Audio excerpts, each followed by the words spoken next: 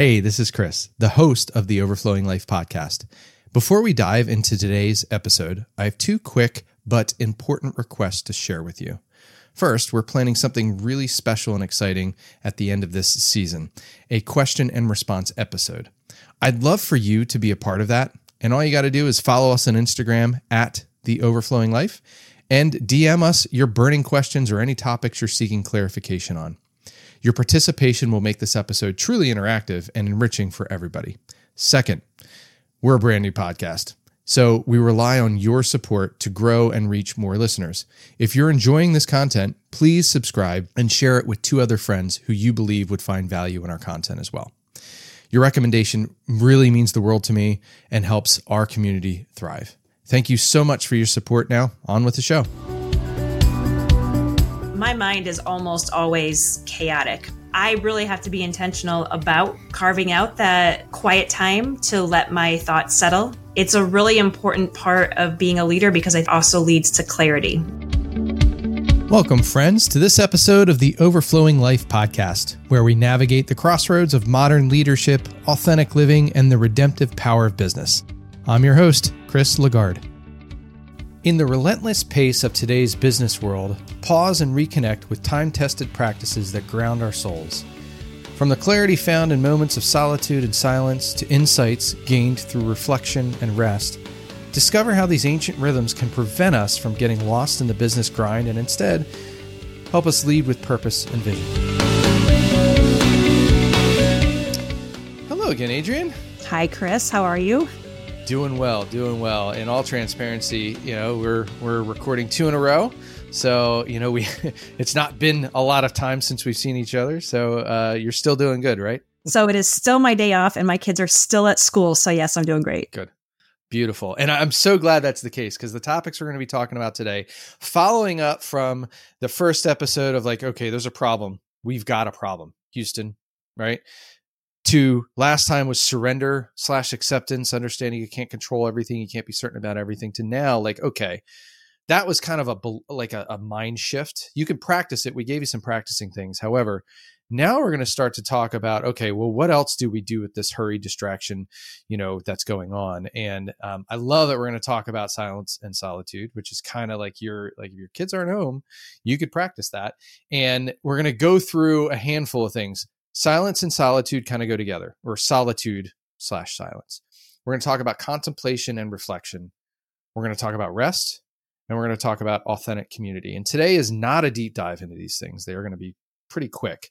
And so we'll give some resources. If you want to hear more, we could probably do whole long episodes on each one of these. So let us know if that's the case. But I want to start by kind of talking about, or asking the question to you, Adrienne, when you think about those practices I just mentioned, solitude / silence, contemplation, rest, and authentic community, is that something that's happening a lot, or do you kind of need to be a little rebellious in putting those things in place?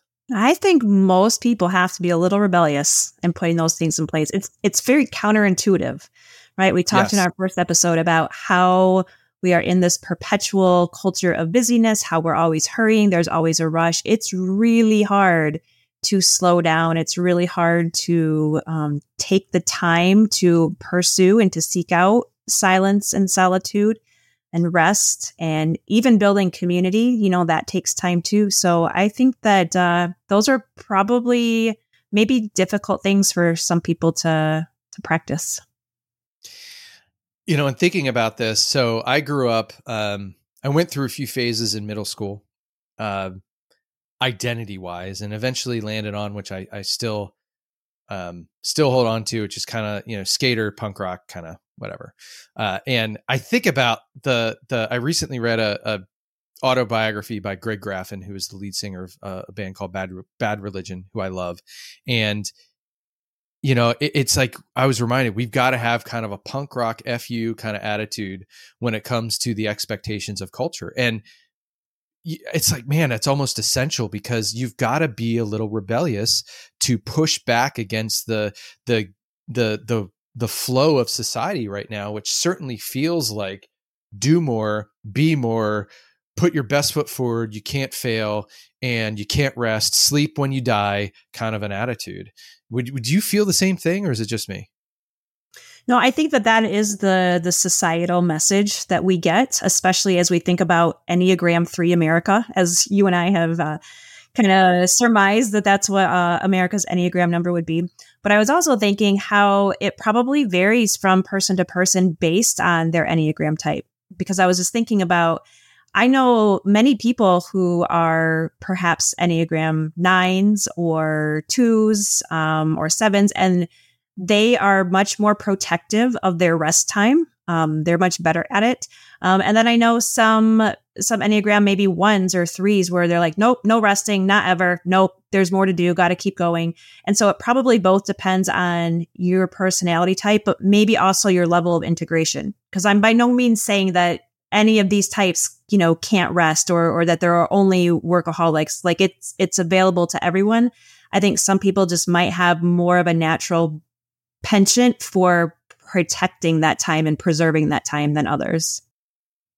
Yeah. And to bring this to the leader's plate, you have to, it's the whole thing of putting the oxygen mask on yourself first. Right.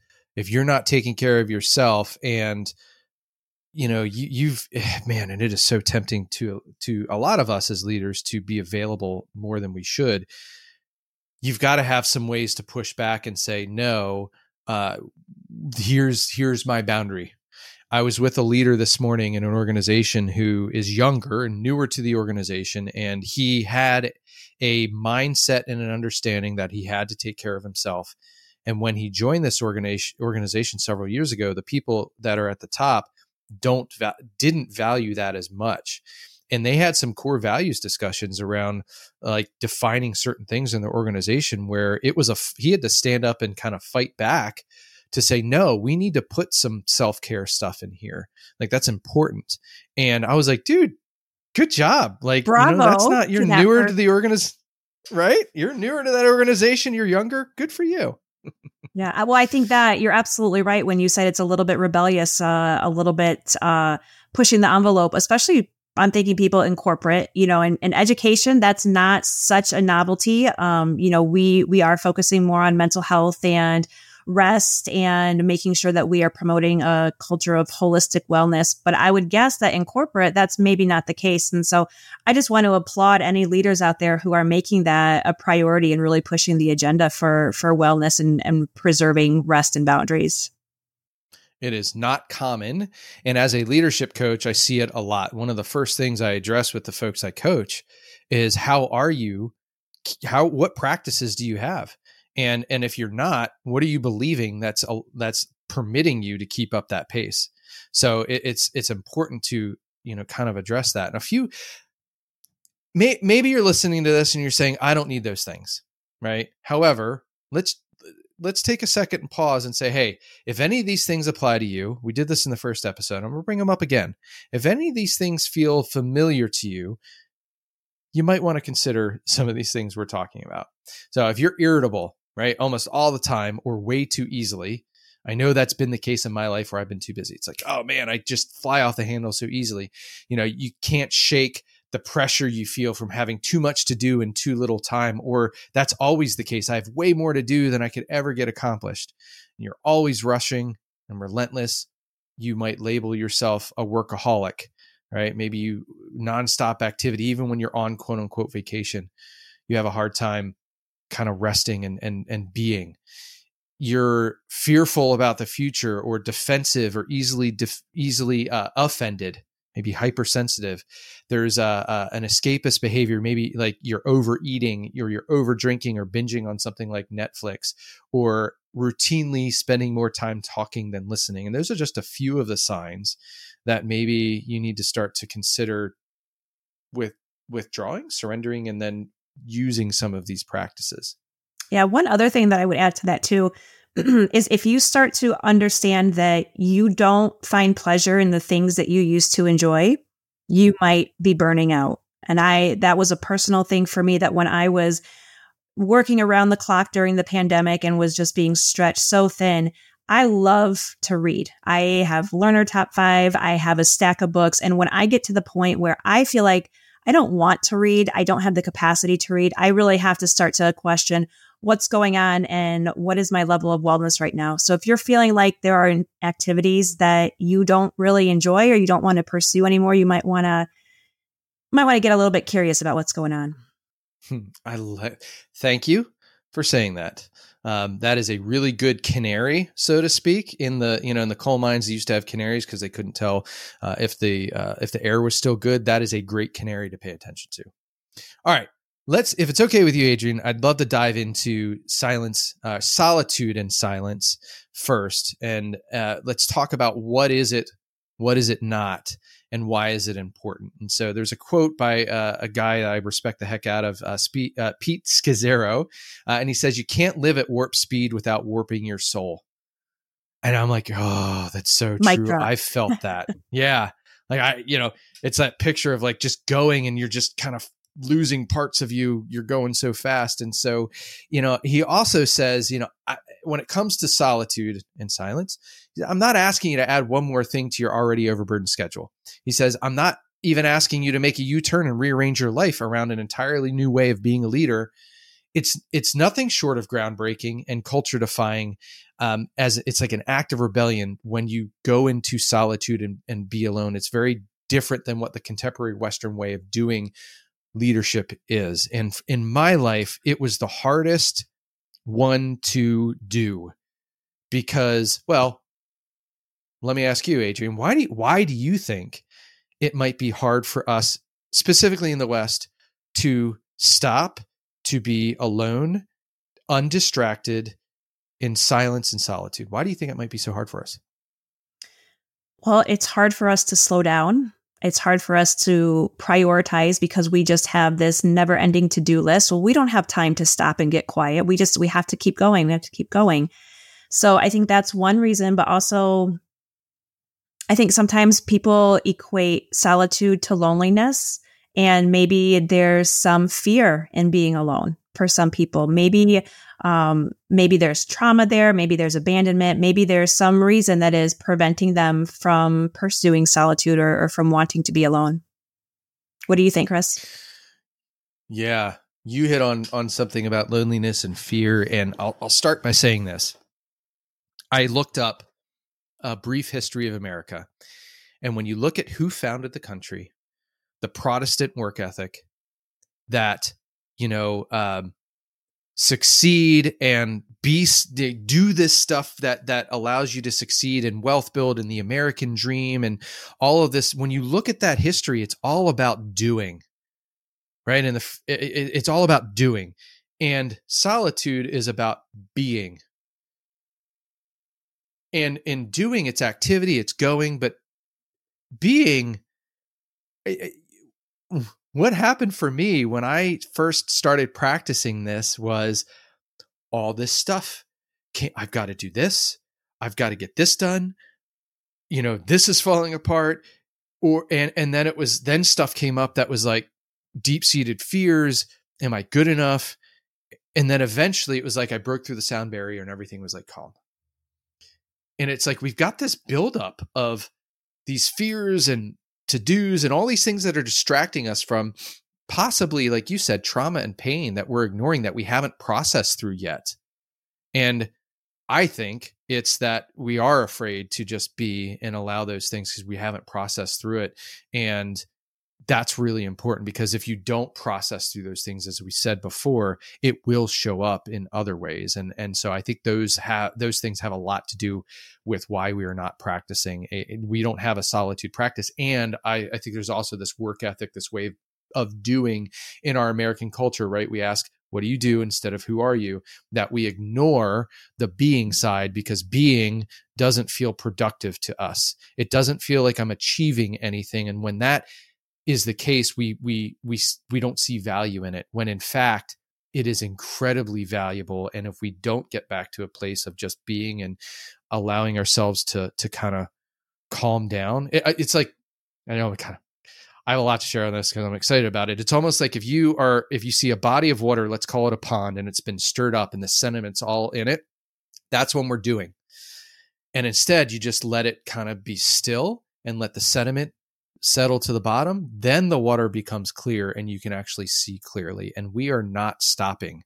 We need to start stopping. And even from a distraction standpoint, our phones, we just don't give ourselves the space to like, there's those little times when we're at a doctor's office and we sit there, or we're at, waiting for somebody. Instead, we pick up our phones and distract ourselves into oblivion, and our conscious and our soul space doesn't get a chance to breathe.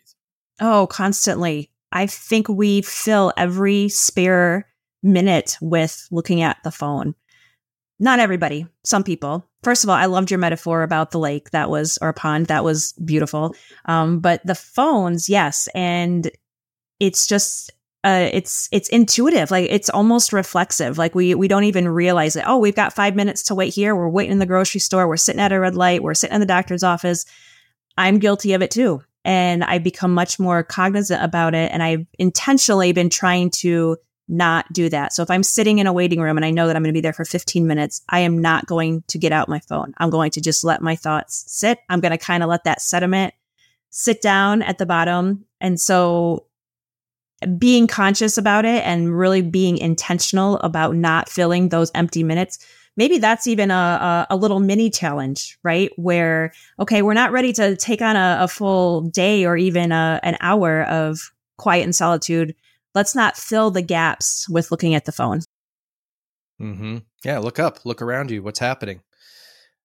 And I want to make this point, and let's get practical for a second after I make this point. I shared on Instagram recently, at this point, when this airs, it'll probably be a few months back. You can look for it. But there was this guy, John Ortberg, that was talking about a few things. And he was sharing about how, because we outsource our managing of consciousness, if you will, to phones and screens, we may be at the point in human history that where our managing of consciousness is the weakest it's ever been. And I had mentioned David Benner and how he defined the soul before, where our soul, quote unquote, is our space to self-reflect and be self-aware, which I think also equates to consciousness. And if we are not being in that space, being self-aware, reflecting, and I even heard just the other day that it's not the experiences we have that change our lives. It's the reflection on those experiences. So bringing that back to our consciousness, if we're allowing something else to manage our conscious, we're not even like a human being anymore. And as a leader, how do you lead, and how do you be present in all of that with people if you're not present to yourself? Right. So I also want to ask, you had brought up contemplation and reflection. So how do you see contemplation and reflection dovetailing into silence and solitude?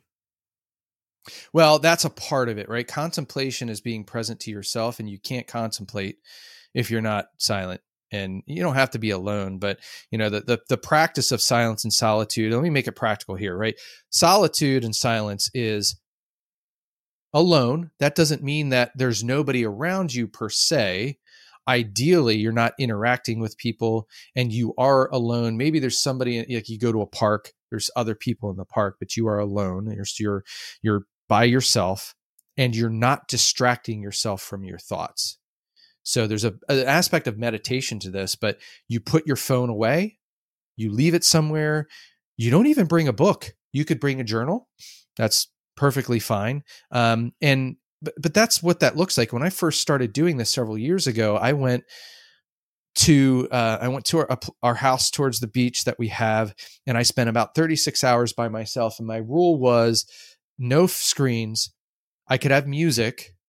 No, I couldn't have music because it was being silent. No music, no screens. I did allow myself a book at that point and a journal. And that was it, 36 hours of that. And, at first, like I said, my thoughts were coming. Eventually, it was like I broke through the sound barrier and things kind of went flat. And I was like, okay.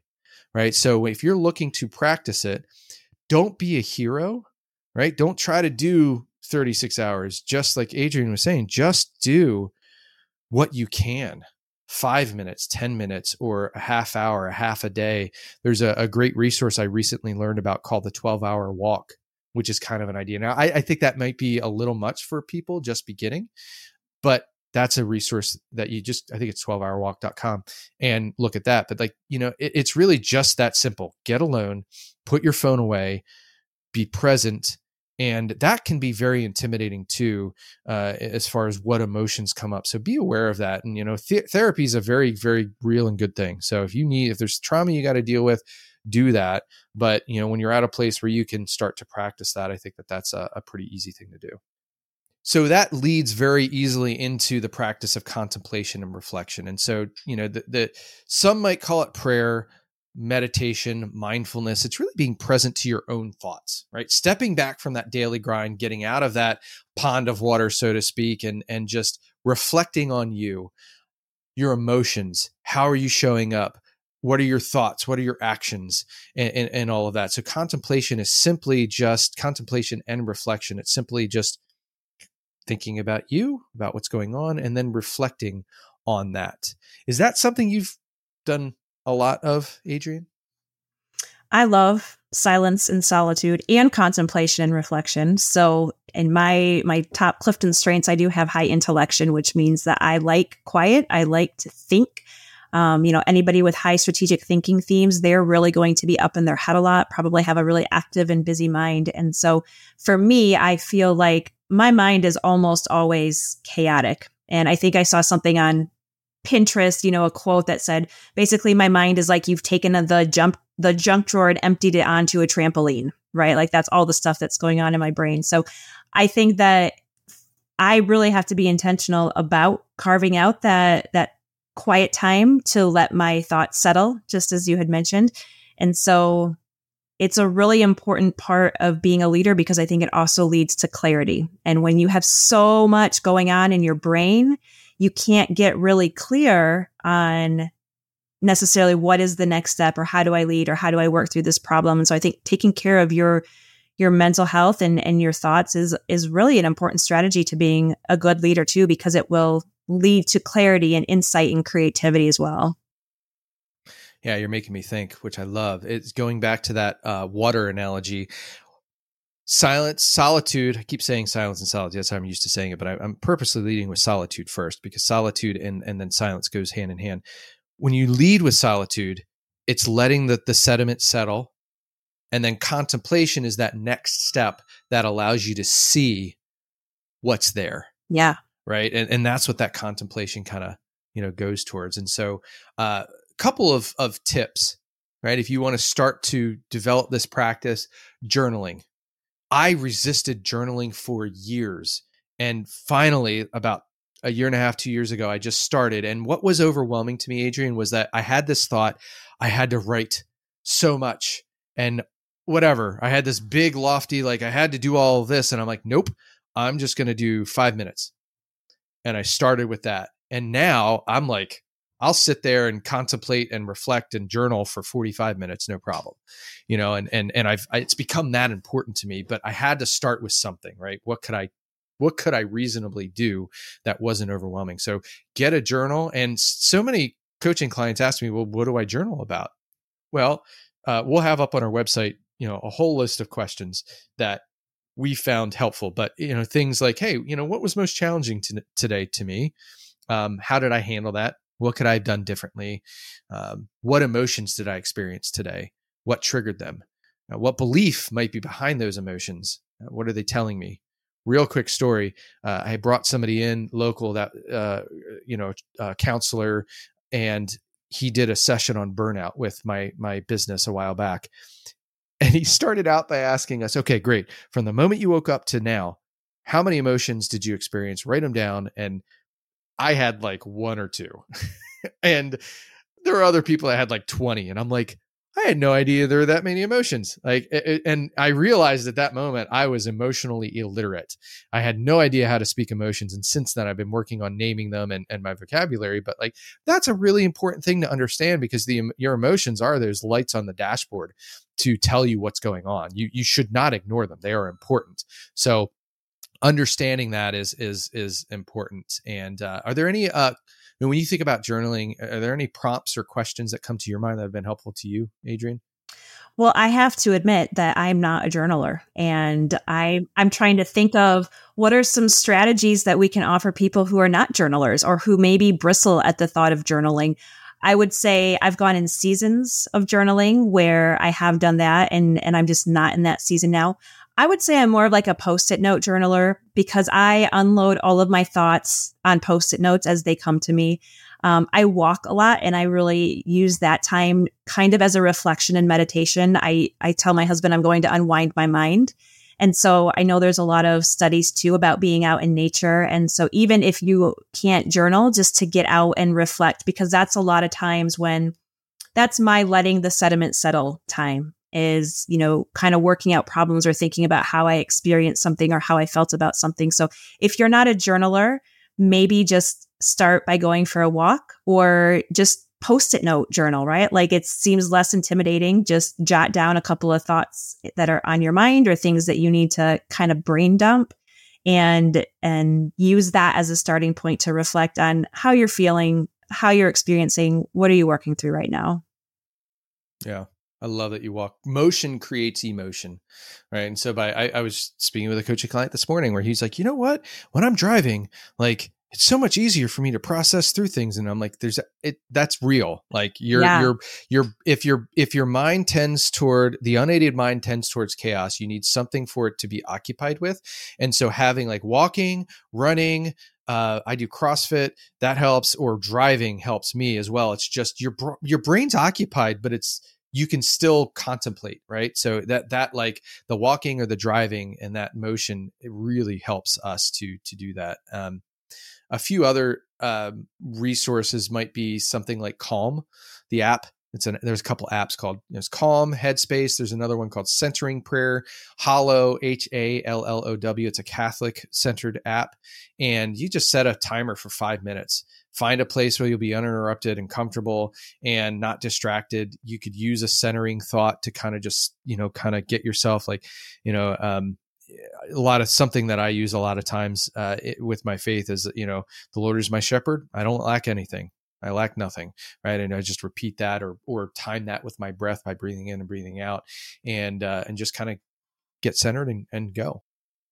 So we're kind of close to the end of this part of the conversation. Next conversation, we are going to cover the next two, such as rest and authentic community. We just want to make sure that we give enough, time to each one of those. But as we wrap all of this up, I want to we're going to mention a few resources. I mentioned the idea of emotions and naming your emotions, and so as you get into solitude and silence and contemplation, emotions are an important part of that. Adrienne, I know you had a resource you wanted to mention to everybody, as do I. Yeah, I have a book that has been in my pile that I will get to someday, but it's called The Book of Human Emotions, an encyclopedia of feeling from anger to wanderlust. And it's by Tiffany Watt Smith. There has been no endorsement for this book, but I just am insanely curious about emotions and how we feel and how we show up for people. So as others are exploring the emotions that they're feeling, I think that language is so important to being able to express ourselves. And the more language we have, the better able we are able to express ourselves. So being able to understand more of those emotions that are on that spectrum. Two resources I would offer on emotions is going to be Brene Brown's book called Atlas of the Heart. Again, I have not read that either. And yet I've read some of it. Let's be honest. I've read a little bit of it, and it's a beautiful book, and it's really well written. There's also another book that is Enneagram centric that I don't know if you know about, Adrienne, but it's called Why Emotions Matter by John Collins and his wife. I don't remember her first name, but it's a really good book. I've read segments of that. It's been very good. So let me offer a challenge. And I only hesitate to share this because I know this may be scary for some of us, especially as leaders, to carve this time out. But I want to challenge you to carve out 30 minutes. Doesn't even have to be 30 minutes, but I think 30 minutes is a good start if you can. Whatever you can do, don't be a hero. Just do what you can. Go find a place that you can be uninterrupted by yourself and just be for 30 minutes. Maybe that's a park bench. Maybe it's going to out in the wilderness or your back deck on a certain day and time. But just find that spot for 30 minutes and just be for 30 minutes and just notice what comes up. There's some really good practices from a meditational standpoint. And I'm not even saying to close your eyes, but just, allow your thoughts to kind of come and imagine yourself in a river and just let them float off, right? Just notice them and let them go. So challenge you to do that for 30 minutes and just see what happens. If you do that, let us know what happens. How is that experience for you? And then, of course, as always, if you have questions or things you want to know more about, please let us know. Engage with us on Instagram at The Overflowing Life, and you can see us at theoverflowinglife.com as well. Join us next week as we conclude our enlightening series on ancient practices. We'll be diving into the topics of rest and authentic community. Much like the practices we explored today, rest and genuine community are fundamental for a leader's health and wholeness. If you're struggling to incorporate intentional rest into your daily or weekly routine, or if you're seeking a community where you can truly be yourself outside of work, this episode is for you. We've got valuable insights and practical advice that make a real difference in your leadership journey. Thank you so much for tuning in to The Overflowing Life. If our message struck a chord with you, please subscribe and connect with us. Share your thoughts, questions, and stories with us on Instagram at The Overflowing Life, or visit theoverflowinglife.com. And if you're looking for coaching that helps you create an overflowing life, please reach out to us. We'd love to partner with you. See you next week.